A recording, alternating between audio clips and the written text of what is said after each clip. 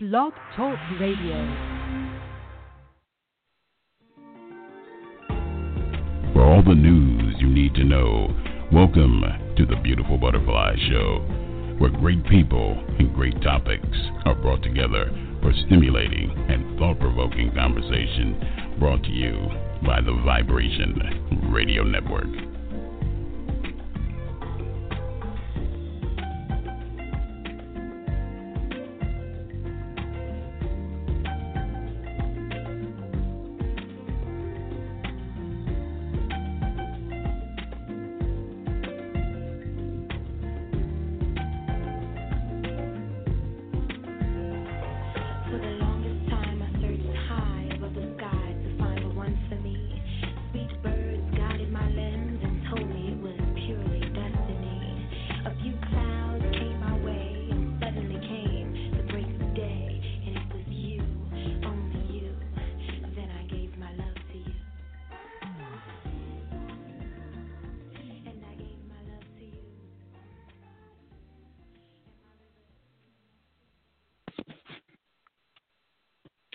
And welcome, everyone, to the Beautiful Butterfly Show.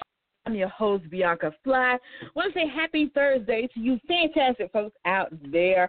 And, of course, the Beautiful Butterfly Radio Show is brought to you by YRN 1328. That means you listen to a show that's being broadcast internationally and globally, baby. So, of course, we are excited. We got a new guest who's coming on. And we're going to be talking about a special topic, one that has always been close to my heart, and we've talked about on the show several times over the different seasons, but mental health.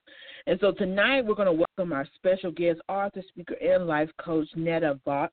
And she's going to be joining us, and we're going to be talking about her program, Reconnecting LLC and Uniquely Image.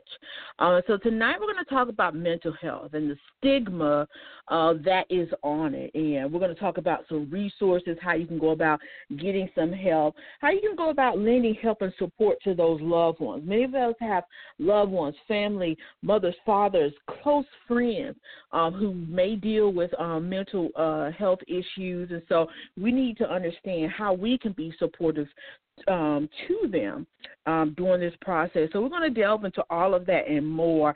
And at any time you may have some questions or comments, feel free to call in. The number is 347-326-9139 is the number. And we're going to let you join the line with us. But before we do that, we got to pay a couple bills. So we're going to go to some commercials, but we're going to come back and we're going to welcome our special guest right here on the Beautiful Butterfly Show. Check out the creative work of the author Trent Williams of www.taylorkennedymedia.com. Chapter of the Delta gives us a peek at his life-changing events. And if that's not enough, Trent tells you more about his brothers and his life through memoirs in his book, The Four Horsemen. His blogs and daily stimulating quotes are published in his book, Life's Little Addiction. And when you have a need of some human coaching of life and relationships, take a look at Conversations with Trent, Volume 1 and 2, and Conversations with Trent, Limited Edition. You will find his work available at Amazon, Barnes & Noble, and all online book retailers.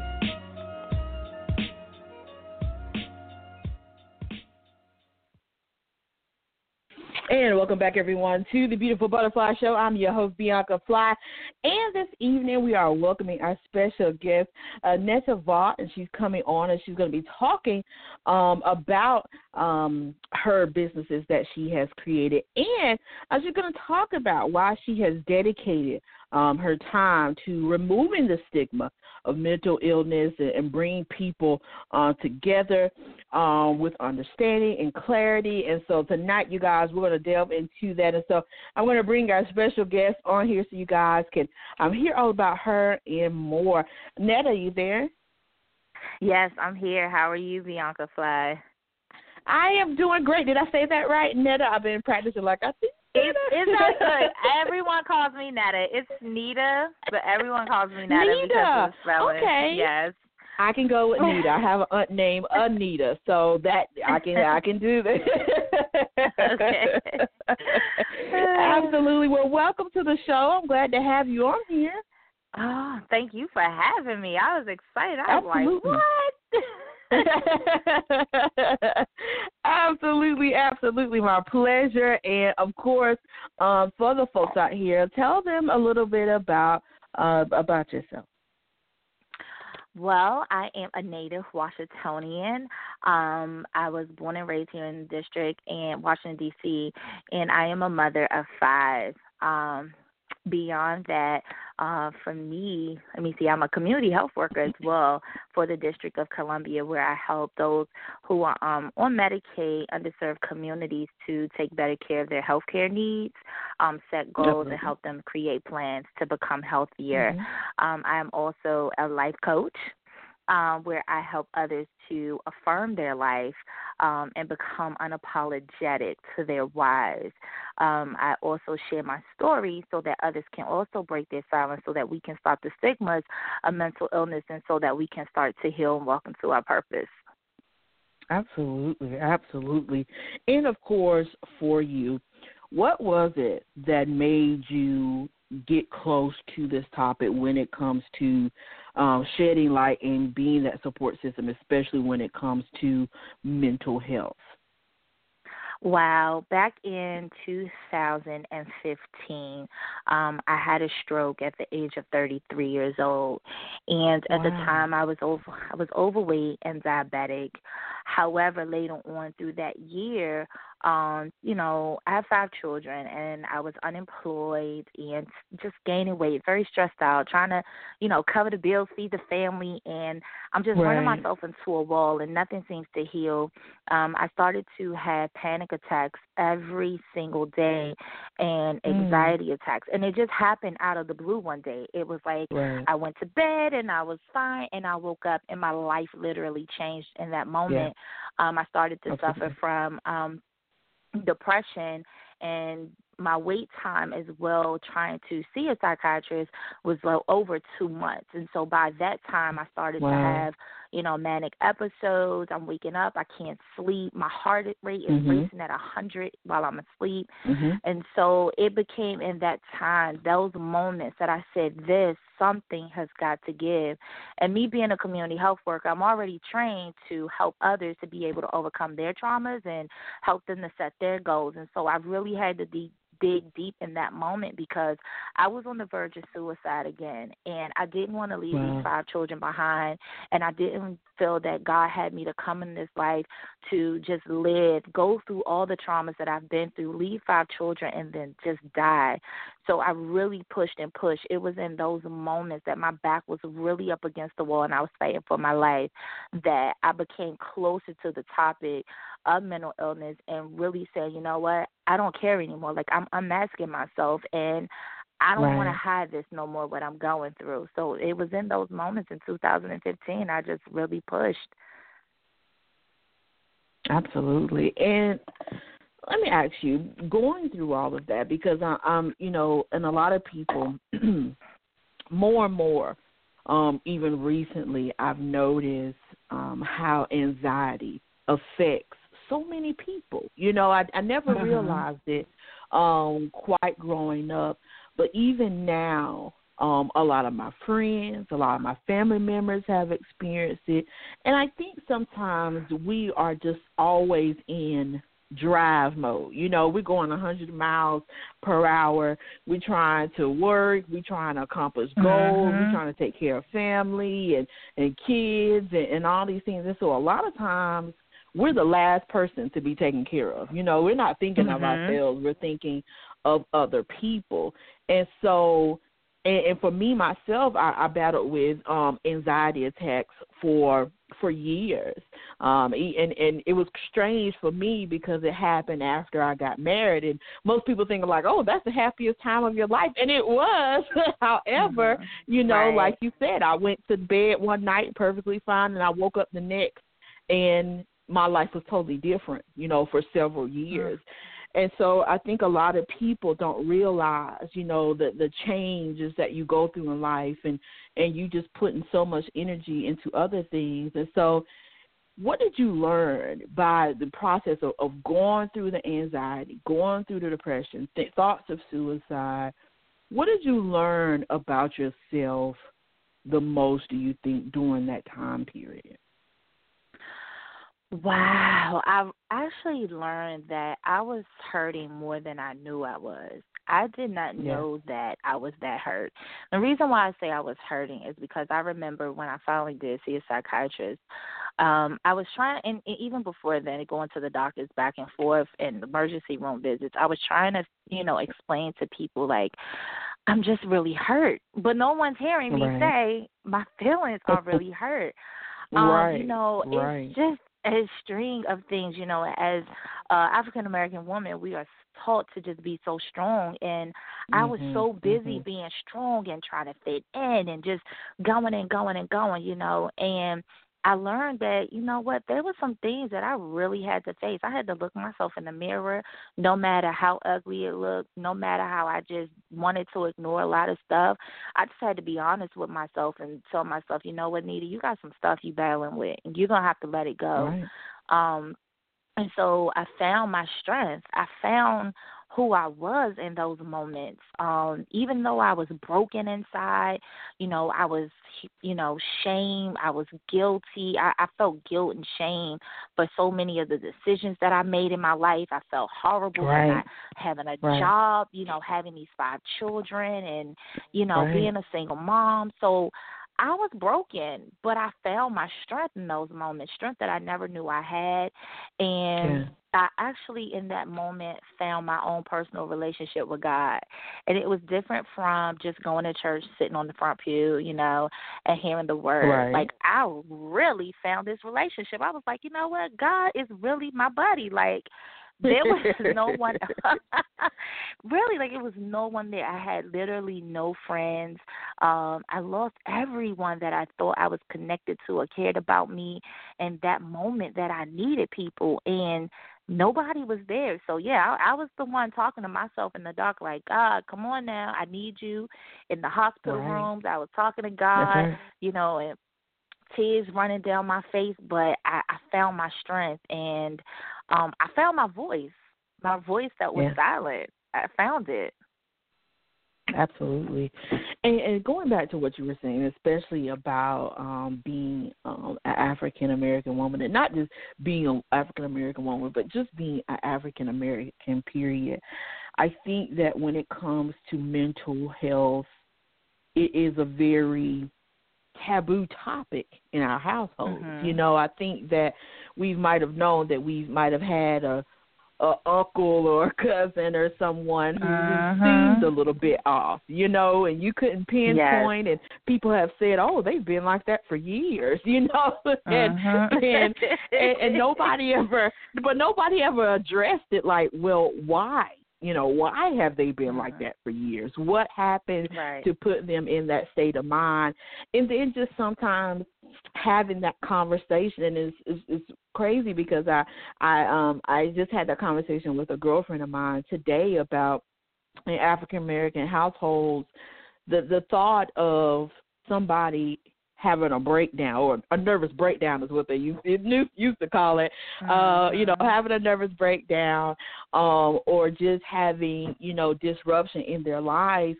It was so taboo, because people just made it seem like it was something that you should have just, toughen up and get over it, and move forward. Definitely. Yeah. So do you think that is a huge stigma, especially when it comes to our culture? Oh, definitely, it's a huge stigma. I mean, just looking back over my life, I was molested at a very young age, and I mean, at the age of like 3 and 4 years old. And so, I remember at 5, telling what happened, and I love my grandmother, but she comes from the old school, as we call it, and they're like, no, don't talk about it. Don't tell nobody. Yeah. It didn't happen. Don't keep saying that. And it's not that, I think that's just what they were just taught. Like, you don't talk about some things that went on in the household. And what happens is after, before our culture period, we find that these things become generational curses. And it continues, and we don't talk about it. And then later on, somebody says something, there's like this big family feud, and, now you're finding out, wow, Aunt so-and-so, mama this, cousin that, and nobody never said anything about it. And so we really got to start talking about these things that are hurting us. We got to, and not just like, family traumas and molestation and things like that, but also hurt and pain. We got to be able to express ourselves artistically without being judged, without someone saying, oh, you need to get over it, because things affect everybody differently. And when you shun a person and tell them to be quiet, that silence is what causes the depression to continue. And so you'll see people, we'll say we need to get our minds right. And so you'll see some people go into drinking. Some individuals start doing drugs. Some people become angry and kind of just build that wall. And so it affects us all differently. So we got to be able to listen to people when they're saying, look, I'm hurt and something doesn't feel right. This is different. This is a different type of hurt. Not only that, we got to start becoming educated about it. If we don't become educated about this topic, we can't prevent. And prevention is going to be key to many of us not going into a crisis, but being able to listen to our bodies, being able to have, even if it's one or two people to listen to us to help us through the process. Those things are very, very key. Absolutely. And I also think that, it's kind of going back to, the conversations that you had with your grandmother of, don't repeat it. And it's unfortunately, like you said, it creates that generational cycle where it's that, whatever goes on in our household, you don't tell nobody. You just keep it to yourself. And so I think, I know I've seen the evidence of what happened when people keep those deep, bedded secrets, because those little children turn into adults and they still harbor, a lot of those things that happen. And so, even looking back and you being a mother now, how important do you believe it is that we do take, we do get our children the help that they need at the early age, and stop, thinking, well, all right, this will pass, this will be over, because we see the effects of what happens when they don't get the help that they need. Oh, wow. I know for me personally with my children, I'm very open with my children about a lot of things. There's no secrets, I think, with me and my kids. And I love it. Sometimes my kids are looking at me like, Mommy, really? And I'm like, yeah, this is something you got to really know, because my kids help me if I have those moments of anxiety. It's very important that we start having these conversations with our children, because the generation now is very different. We have very, very brilliant children in this generation, and they have this drive, and we know how hard it is out here in the world. We can't shun our children. We have to also understand that environments really affect us, and so if you live in an environment and have children in an environment where it may be violent, allow your children to be able to express themselves. Don't tell them to be quiet. Find that thing in your children that you're going to be able to help them to pull out. We have our children are very smart in math. They're talented in singing and, rapping and music. Like, these kids are so brilliant in technology. Finding those things that we can help our kids to be able to have their outlet. And it's important, because even though at my age right now, 35, I still have those moments where it flashes in my mind of the things that happen to me. So we have to know, like, these kids see more trauma and more things than we did because of social media.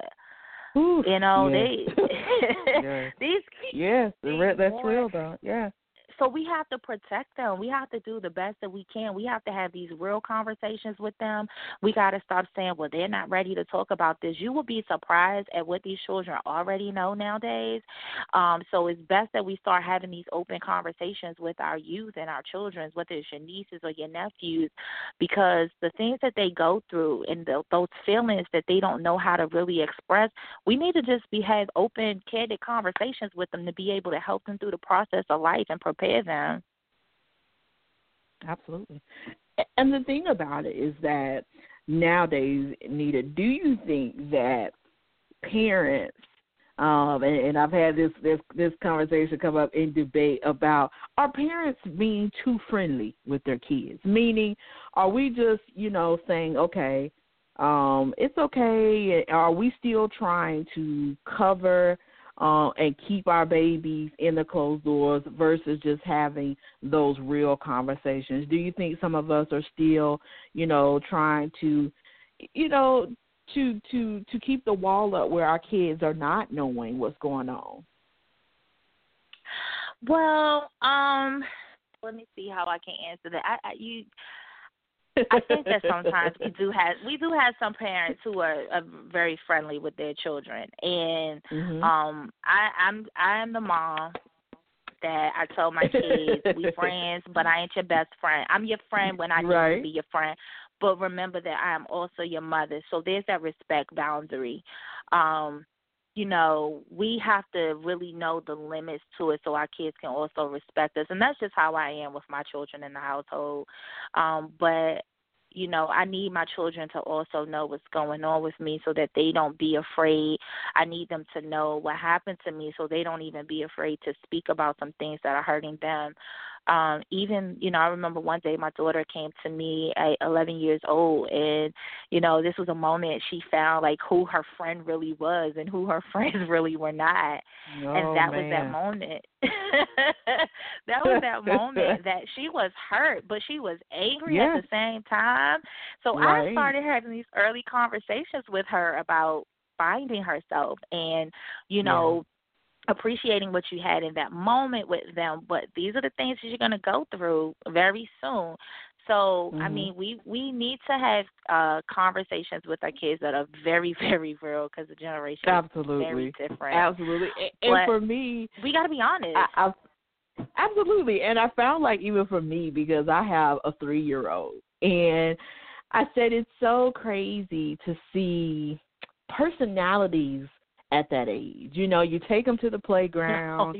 You have some kids who don't want to play, they don't want to play with them. And I have a very friendly child. So she loves everybody in the world, so she's just that friendly, outgoing. So when she come across that child, who may not want to play with her, she kind of brushes it off. Where I'm on the side, I'm upset because I'm like, well, what's going on? But then there's times that it does bother her, and I just have that conversation like, everybody, may not always want to play with you, but you go find other friends and you keep playing, kind of that positive reinforcement behind it. Because I think that the sooner we, put that knowledge into their head, the better they're off learning how this, how things are going to go growing up. Because we, as adults, we get around people who may not like us. They may not want to be our friends, but, we got to keep moving and and I have 3-year-old twin boys. Goodness. So the personalities with 3-year-olds, I totally understand what you're saying. Yes. But I will say, because I've also, I've gone through this process of my own personal traumas with depression and suicide attempts. And finding, going through this journey, I started to do things a little bit different with my twins. And so they have conversations. Sometimes I can't believe I'm sitting there having conversations with them. It's like they're intelligent. Yeah.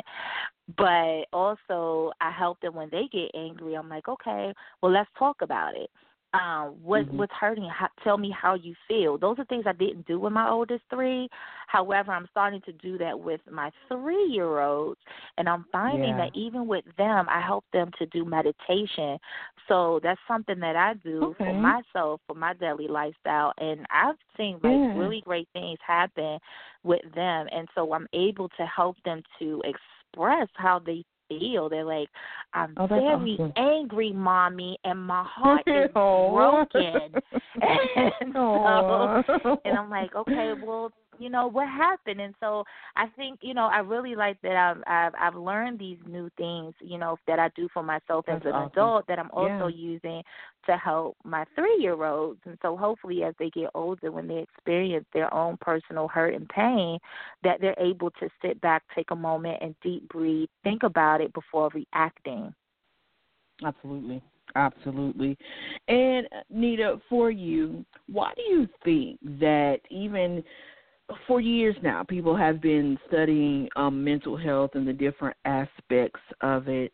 Why do you believe it is still a subject matter that people just don't want to grasp and don't want to acknowledge sometimes?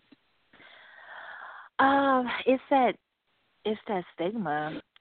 People believe that you only see a psychiatrist if you start walking down the street talking to yourself, or you're running around naked, or you're banging on walls, because that's what we were told. You're crazy. And crazy is acting like a lunatic, insane. No one told us that, it's okay to say that you're hurting, and this pain is a bit different than your normal hurt and pain that you feel.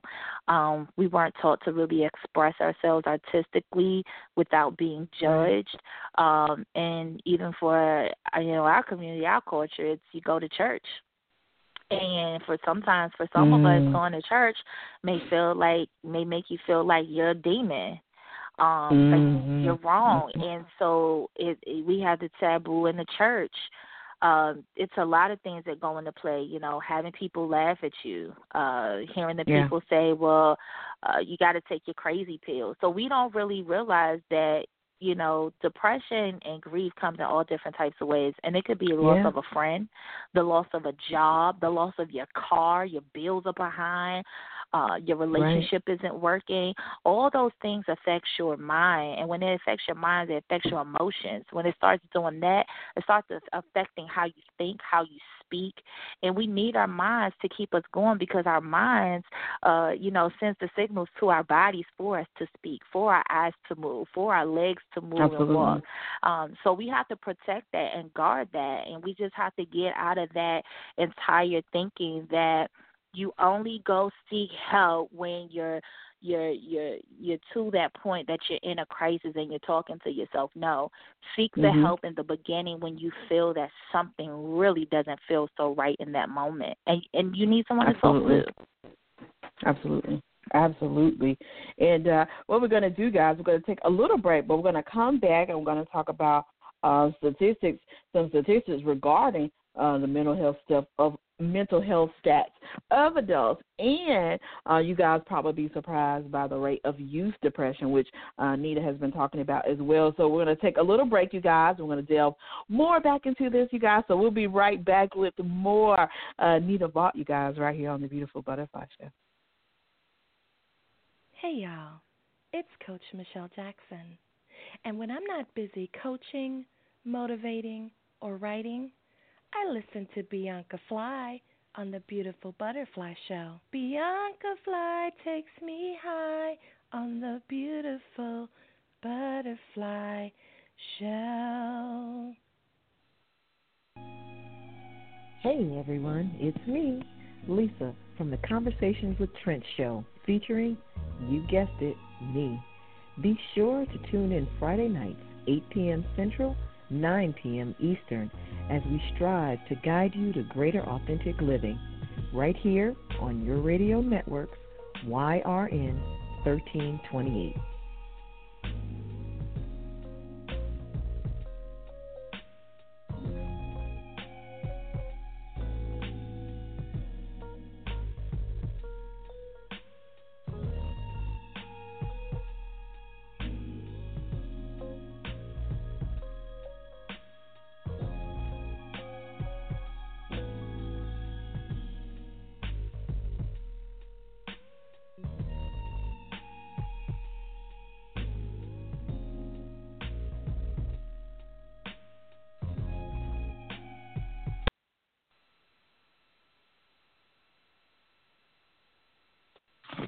And welcome back, everyone, to the Beautiful Butterfly Show. And this evening, you guys, we are joined by special guest, author, speaker, and life coach, Neta Vaught, you guys. And so before the break, Neta, I was talking about the stats. And so according to Mental Health America, .net, it says that over 40 million Americans, adults, currently have some mental health condition. That's the states of New York and Florida combined. But then it also talks about how the rate of youth depression, back when they originally took the statistics in 2011, only 8.5% had depression as far as youth, but now it is steadily increasing. And I know for you, dealing with mental health, we've seen a lot lately of our young children sadly taking their lives, because of depression. And I think every time I read an article or see a story on TV, it just breaks my heart, because I begin to wonder what, and you're thinking at what such a young age could you possibly, and that's the first question people say, well, what could they possibly be going through, at the age of 6 or 8 or 10 to want to take their lives. And so, but before I give my thoughts on that, what do you believe are some of the reasons, Neta, that a lot of our youth are having more trouble with depression and eventually suicidal thoughts, and some of them actually carrying out, to commit suicide? Wow. It brings me back to what we talked about earlier with our youth being the social media. Social media bullying, times are very different, and you have children who are trying to find themselves while in war zones, while in communities where there's a lot of violence.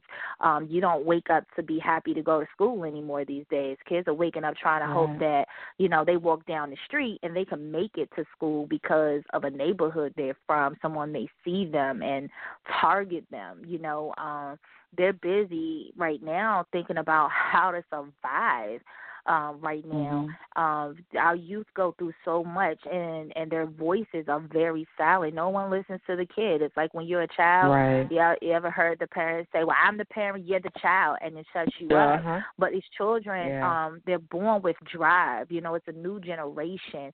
And so we have to make sure that we encourage them, uplift them, help them use their voices, their talents. We don't want to shut them up, but they're facing so much trauma in this lifetime. And when you're growing up in a home that maybe there may be some trauma in there, we don't know what these kids are going through. A lot of these children are going through some rough times in the household, drugs, alcohol, molestation. We look back at times like my grandmother, and I'm like, man, Grandma, you strong. Boy, I'm telling you, I ain't going to be that strong like you. The generations change. And so, we have to be able to, as adults, we have to look at our own past traumas that we've gone through so that we can protect our youth, so that we can help them through their own pain, because really a lot of these youth are really left alone by themselves to really fend for themselves. They're growing up very early as adults.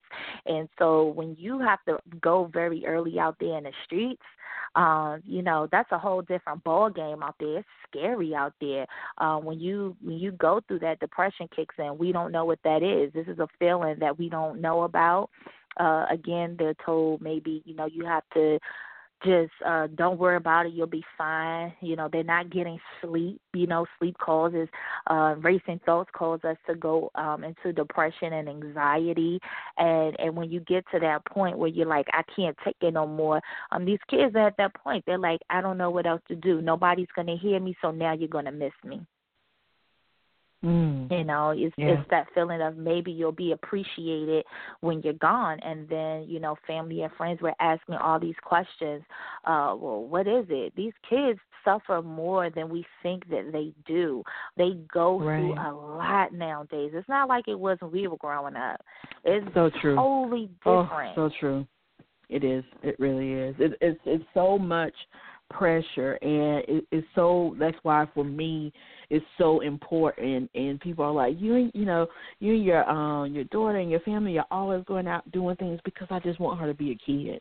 I think that we miss that aspect of simply just being a kid. I know for me, I spent most of my summers outside running around, playing and trying to enjoy life. And kids, like you say, now we got social media. We got, half the population of kids are walking around here with some type of technology in their hand, whether that's a phone or whatever. And that's fine and good, but I believe it's time for everything. And I think that we just have to try to make our kids have a childhood as much as possible, and not put them in positions of not experiencing the joy of that. And, it's hard because especially when you get into, school will be starting back soon, and it's one thing when we teach our children certain, models and behaviors, but when they go out and they mingle with other people, it's hard because everybody doesn't send their kids, out into the world with the same mindset, so then you have to kind of deal with that. And so, Neta, what is your advice to those parents on having conversations with their children to make sure, kind of that check-in? Because oftentimes when we hear these stories about depression or kids committing suicide, a lot of the parents have no knowledge, that their child was even suicidal or that they might have even been depressed. What are some signs that we can know when our babies are kind of, have that silent cry for help? Change. If you have a child that was very active in something, there's something that they enjoy, that passion they had in the activity, all of a sudden you don't see them doing that anymore. Question that. Right. Ask questions. That's a sign something could be going on that you don't know about that's making them lose their passion and that drive. Also sleeping. Sleeping a lot more is that's another sign of depression. Not being, coming in, not speaking. And sometimes if that's just a norm in your home, you just might want to check in. If you notice some things that are just very different about your child, they're not, they become very rude, to you. They seem very angry at times. Just listen out for, what they're saying and how they're saying it. Depression is a very different language, and so it's very silent. You may see kids act out, and we say, oh, my goodness, they're so disrespectful and this and that. Check in with that kid. Open up and just be honest. Don't sugarcoat it. Hey, I see something's going on. I know you're a little upset. Let's talk about it, and whatever it is, I want you to know that I'm here for you. We have to let them know that, they can trust us, and just really just be right there for them, and also for ourselves to read up on it. There is the youth and adult mental health first aid certification, and I have been trying to drive for people to get that certification versus our 9 to 5. And I say 9 to 5 because I've never even heard of that. I'm glad that you're talking about that. Wow. It's a 2 to 3 year certification for youth and adult mental health, and you are nationally board certified.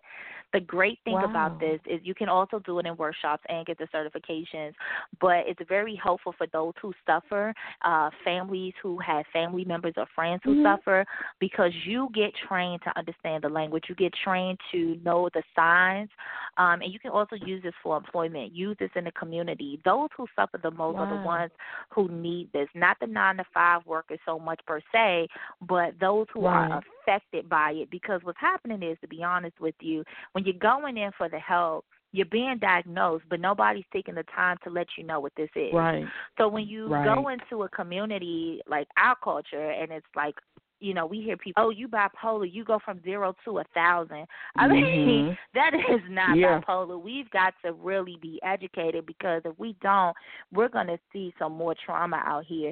And so that certification program is very, very excellent. It opens doors. I've partnered with Dr. Estrell Webb, who is actually the instructor for those sessions. And it's very powerful. I've sat in these sessions and seen adults cry in the youth certification part of it, because it brought out some things on why they probably were the way they are as adults, or the pain that they've been harboring. So it's very important that we get educated, and that's really what's going to really prevent a lot of this and help us to understand the signs. We have to get educated so that we can know this language. Absolutely. And I'm glad that you mentioned that, because I think that, it is, we sit around and we throw words out there of what, we think people have, and this and that and the third, and not, like you said, not really understanding the language, because I've been in the midst of conversations. I'm like, do you even know what that, what that means? Yes. So, and of course, for you, I know that you have founded and created Reconnecting LLC and Uniquely Image. Tell us a little bit about Reconnecting and Uniquely Image. So Reconnecting our communities is, I started that some years ago. I work in the district as a community health worker, and I help people to understand the different chronic illnesses. But it was in that time of my own personal traumas that Reconnecting was birthed, because I was like, this is something right here that I need to help people with. And so I want to reconnect people back into society, reconnect them back to who they are and finding their purpose. And when I say communities, not just from a place where you live and reside, but communities of all different people, all different races, because depression, if we all sit, it doesn't matter if you're black, white, Ethiopian, Asian, if we all sit and have a conversation of depression and anxiety, our symptoms are all the same. Our stories may be different. However, depression, it hits us all, and it affects us all the same way. And so reconnecting our community helps, individuals to break their silence of that pain that they've been suffering, those things that they've been holding on to, and to use their voices artistically without being judged. It's really a no judgment zone. It's a place of healing. And I also use my coaching as well, to be able to help individuals to, just unlock and that pain, and really walk into their purpose and into their now, letting go of their past, but having that past to be able to push them for their purpose. And Uniquely Imaged, I am still launching that as well, and that right there is going to be the different faces of everyone who has suffered from some sort of traumas in their lives. And I want everyone to know that we are all uniquely made in the image of God. We were all created so different. Our stories may be different, but we all have a purpose here. And so I want to help others to be able to use their voices and their stories to become the solution to someone else who may need them, and become unapologetic. It's really about, becoming unapologetic and forgiving yourself. Once we learn to forgive ourselves and surrender, leave those heavy burdens right there. We don't have to pick them up anymore. It's over, and really say, I'm done. Like going to God and really saying, look, I need you, and I'm ready to do this without running away and being afraid. It's about unmasking who you are. And so that is, what I've created. And I also have a movement coming up in September called the UOU, the Healing Zone. And so that right there is also a part of Reconnecting and Uniquely Imaged. That's going to help people to share their stories, but I need to get people into that place where they're no longer afraid anymore. Absolutely. And for you as well, because mental health seems to, like I say, surround us. We either have a friend or we're dealing with something personally. But you as well, you had a parent who dealt with mental illness, correct? Oh, yes. My mom is paranoid schizophrenic, and I love my mom. I know what it's like growing up. It was very, very different. My mom was injured in a car accident in 1987. She was hit by a car, and it was in that moment that she suffered that trauma that later on she started to experience this depression. She wasn't telling anyone. So my grandmother didn't know. I was very young, but my grandmother didn't know that she was seeking the help until one day we got a knock at the door, and the psychiatrist that was helping her actually had to bring her home and just tell my grandmother what was going on. And so that's when, we really found out about what paranoid schizophrenia was and bipolar. We were still trying to understand this thing, but growing up when you're a kid and your mom is suffering from that, she has these different personalities. I didn't know who she was from day to day. I wanted to have conversations with her, but I just couldn't have them. And sometimes I was so angry at God for having me to go through this. My mom was this vibrant woman who was an artist, who was a poet. She was a model. And all of that was stripped away from her. And I wanted her to know who I was. But, it was just hard for her. But I'm grateful that my mom is still alive to this day. She still, she still suffers. She's paranoid schizophrenic. She's diagnosed, and I have my moments with my mom, but I learned to look at it differently because, it had to take me. I didn't know I used to always say, I'm not going to be like her, but I didn't know that I was going to have my own life story. I wasn't aware that I was going to make some mistakes, scrape my butt, I didn't know that I was going to go through that. And so I wasn't prepared. I didn't have my mom to prepare me for my own traumas and talk to me. So when it hit me, I had to break that generational curse because I don't want my children to go through that. And it's very important that I teach them that it's okay to say that something is wrong so you don't be in silent or embarrassed. Unmask your pain and just don't be afraid. So it was really tough growing up for me. Absolutely. And the thing about it is that oftentimes people have a tendency to become standoffish when you have a relative or especially a parent who's being diagnosed with different mental health illnesses. And so for the listeners out here, what can we do when we have someone who is close to us, like you said, your mom, or maybe somebody's experiencing with their dad or grandfather, sister, brother? What can we do to make sure that we are giving our loved ones the support that we need? Because for me, I remember being in college and my psychology professor, we had a mental ward that was maybe 45 minutes away from our college. And he talked about how years ago when people found out their loved ones had mental illnesses, they would just drop them off, literally, at mental health hospitals and never look back, pretty much, just leave them there. And if you go to some older mental health hospitals where they actually have to, unfortunately had to bury some people, there's a lot of tombs there with people who, relatives never came to visit. They never came to claim them, even after they had passed. And so how can we go about making sure that we support our loved ones who are going through these situations versus, kind of distancing ourselves away from them? So it's very important that number one, let me go back to this when you were saying that, a long time ago people would drop them off. That's true. They would. People would get dropped off. It was very easy to just put someone in an institution. But the laws have changed, and it does make it hard if you are a family member. But it's a good thing and it's a bad thing because it's true. It stopped us from being able to really get the support that our families need.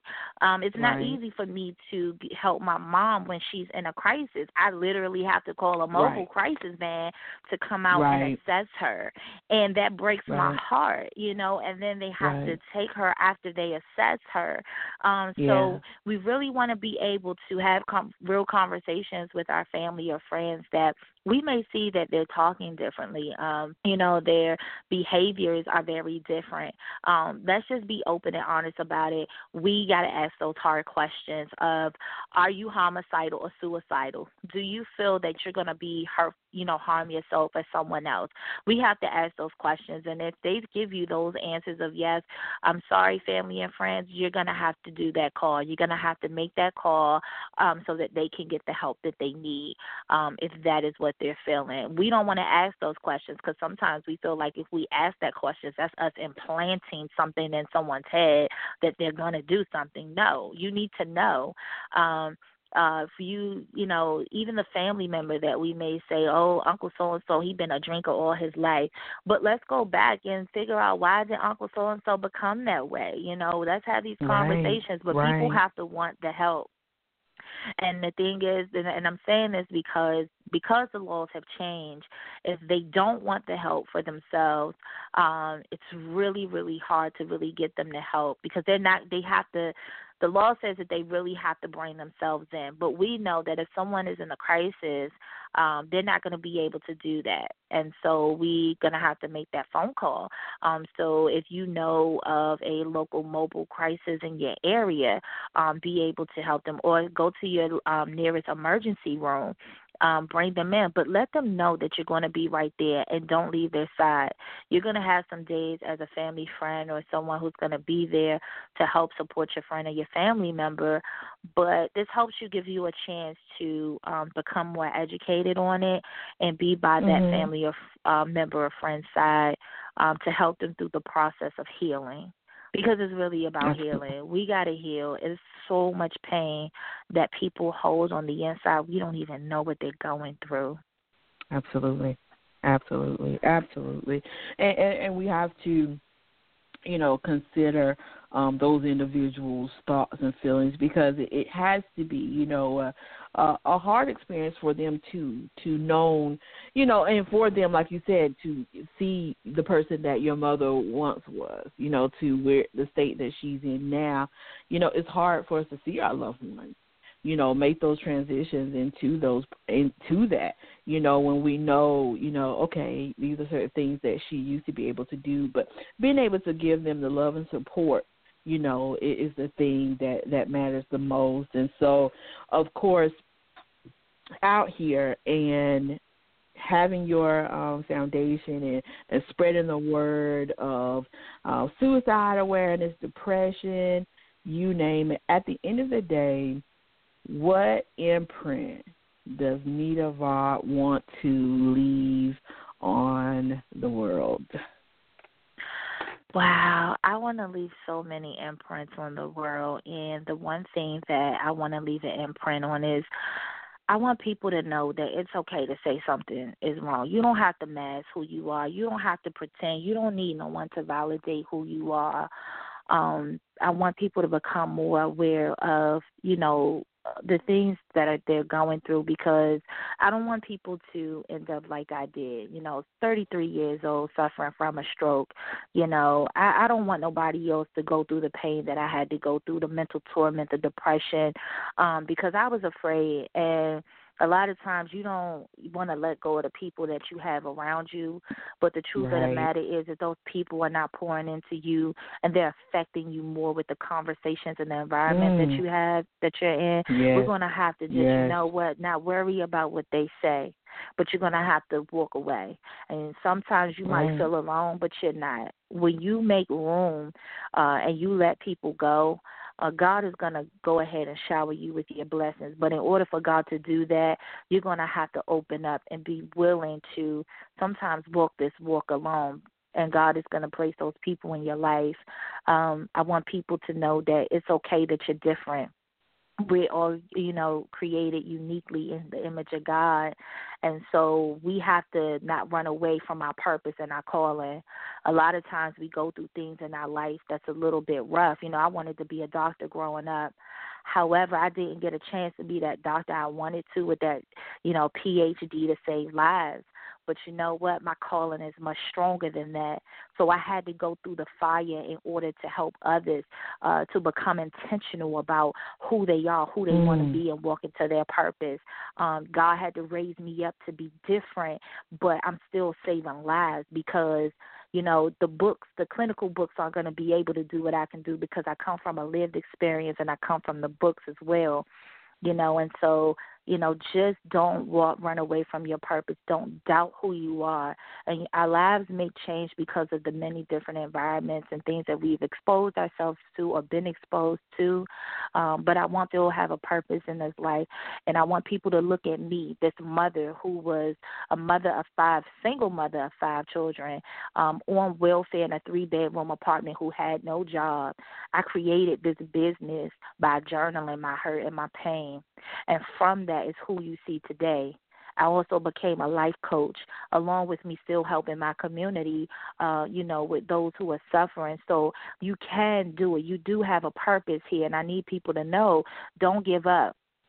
Don't give up. Don't worry about the naysayers. We don't have to worry about that.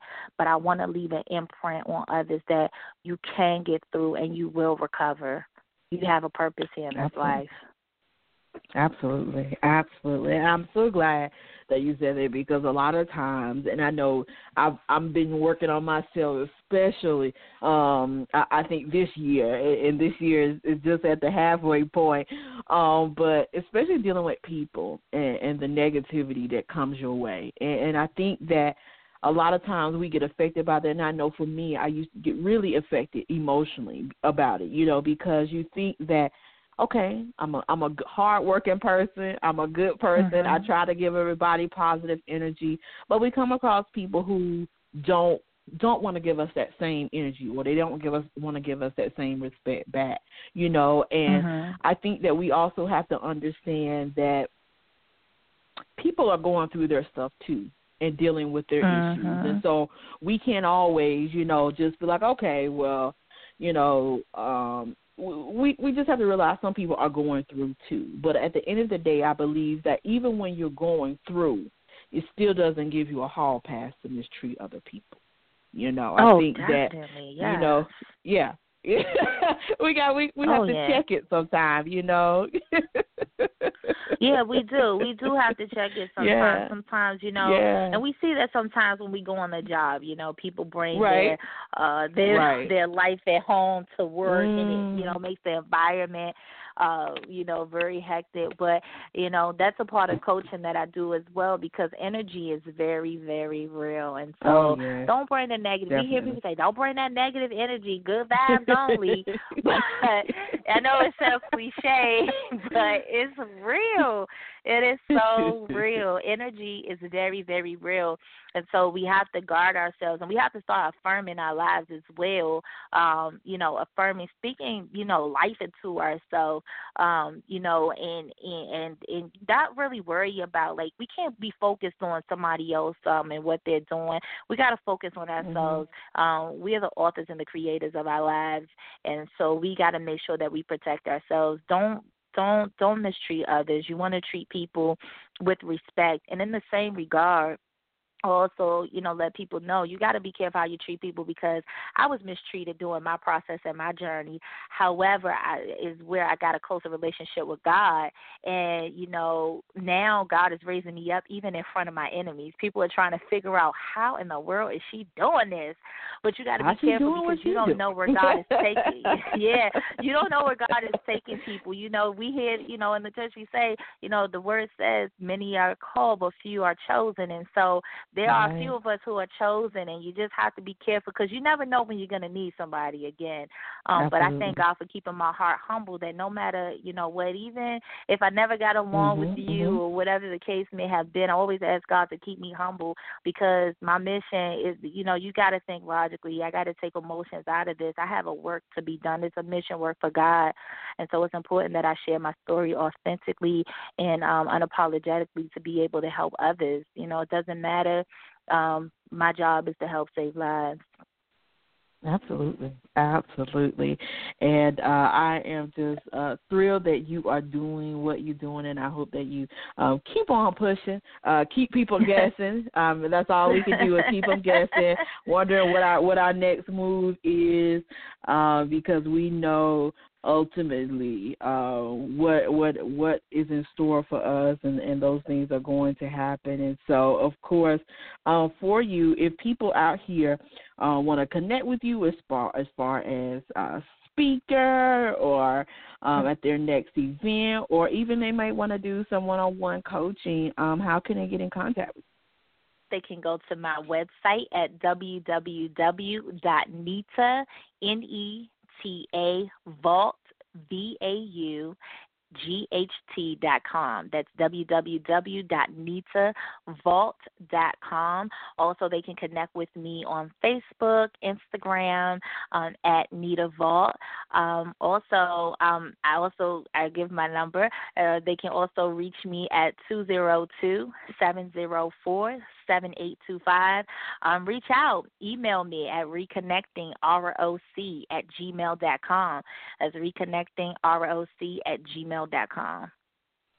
Absolutely. And that's how you know Neta is serious, you guys. When people give out their phone numbers, that's when you know people are serious. They are serious when they give out. They are serious.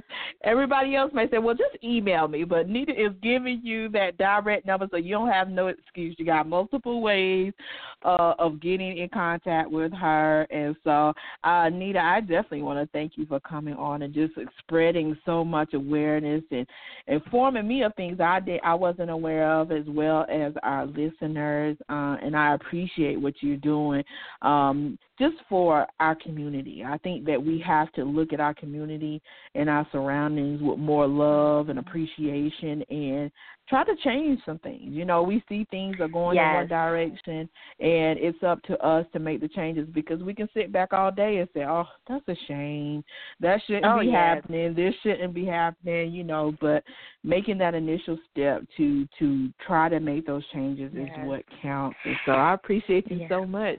Oh, thank you. Oh, and before we go, I wanted to just let everyone know as well that the UOU movement, the Healing Zone, is going to be for Saturday, September the 2nd, and Saturday, September the 9th in Washington, D.C. for $25. I'm getting ready to put out more info on that so people can leave their calendars open for September the 2nd and the 9th. And when they come out, you know, this experience is going to be great, inspire others to break their silence, becoming unapologetic to your whys, healing from your pain. And also we're going to have Nicole Healy. She's going to be talking about protecting and managing yourself and your children on social media from traumas. Oh, wow. Like it. I love it. I love it. Love it. So definitely make sure you get that information to me, because I'll definitely share it on our pages so that folks who are in the D.C. and surrounding areas can go and support. And for you, at the end of the day, what is your thoughts to those out here who are dealing with some type of mental illness, have a family experiencing? What are your words of advice or encouragement to them? I want to encourage them, everyone, to know that you are not alone. I'm your sister, and I'm standing here boldly in the forefront of others in the world, so that you can know you're not alone. So I'm sharing my story so that you can know that I, too, have suffered.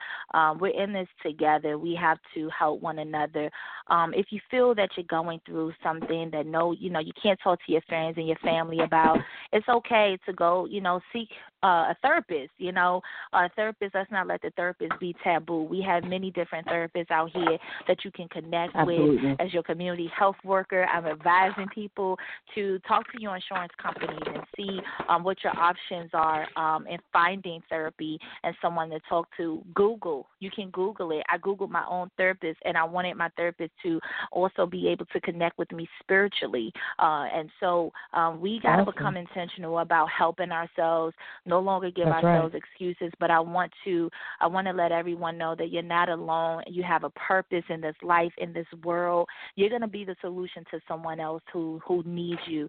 And so I need you, because I can't do this walk alone. So I need everyone else to break their silence so that we can stand together and really be able to stand on the forefront to help others to overcome their own personal pain that they're going to go through, because it's very important. Absolutely. Well said. And once again, I appreciate it. And for the folks out here, you do have social media as well. You're on Facebook and Twitter, correct? Yes, I'm on Facebook, Instagram, and Twitter at Neta Vaught. Wonderful. So you guys go and connect with her. And once again, thank you so much for coming on here and bringing us this awareness and shedding light on it. And I hope that everyone takes something away from this show, and I definitely know I did. And so I would love to have you back on here again soon. So we're gonna have to yes, do this again I soon. can't wait. Definitely enjoy having you on here. And so I hope you have a great rest of your weekend, and I'll be talking with you again soon. Thank All right, you. Thank you so much, Bianca. Thank you. All right. You're welcome. Bye-bye. All right, you guys. That was Neta Vaught. Make sure you guys go and connect with her on Facebook, or you can head over to her website as well, you guys. NetaVaught.com, you guys. And I'm going to put that link on the Beautiful Butterfly Show page as well so you guys can connect with her. And, man, it's so important that we continue to spread awareness when it comes to mental illness, mental health awareness, all of those, because little do we know, all of us are in some way are connected to someone or personally dealing with it. So I am so glad for Neta coming on here. Definitely appreciate her. And coming up on Tuesday, we have Champagne. She's coming from Charlotte, North Carolina. And so she's coming on, you guys, and we're going to be talking about her latest books as well and all those great things. And then coming up Thursday, August 3rd, man, the month are flying by, you guys. We got author Lauren Horner coming on here Thursday at 6:30 p.m. Eastern Standard Time. So another great week of new guests, and so we're excited about it, you guys. And so you guys make sure you come and join us and support us once again. Thank you to Neta Vaught for coming on here and giving us an awesome show. And informing us on so much, you guys. So with that said, folks, we're going to get ready to get out of here. I appreciate each and every last one of you for supporting the Beautiful Butterfly Show and the YRN Network. And so I am Bianca Fly. I'll see you guys next week. Have a good one.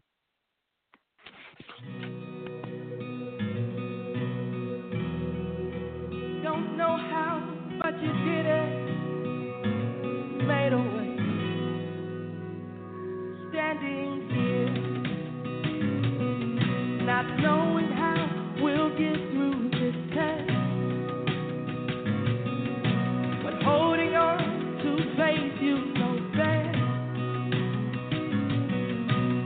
Nothing can catch you by surprise. You got this figured out, and you're watching us now. And when it looks as if we can't win, wrap within your arms and step in. And everything we need you to supply. You got this in control, and now we know that you made our way. When our backs were against the wall, and it looked as if it was over. Lord, you made a way. And we're standing here only because you made a way.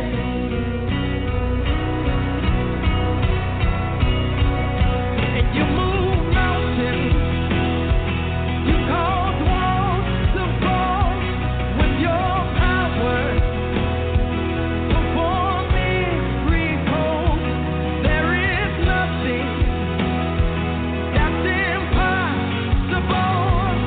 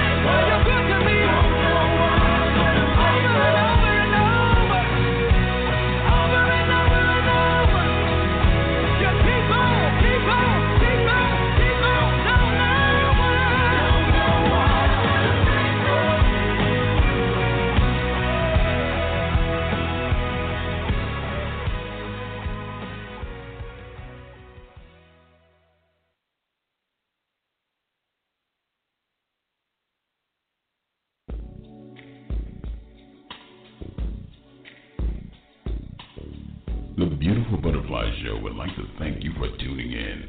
Please be sure to follow us on Instagram. That's at Instagram.com/The Beautiful Butterfly Show. Also on Facebook.com/The Beautiful Butterfly Show. And last but certainly not least, you can also catch up with us on Twitter. That's at Twitter.com/The Beautiful Butterfly Show. And thank you once again for tuning in on behalf of the Vibration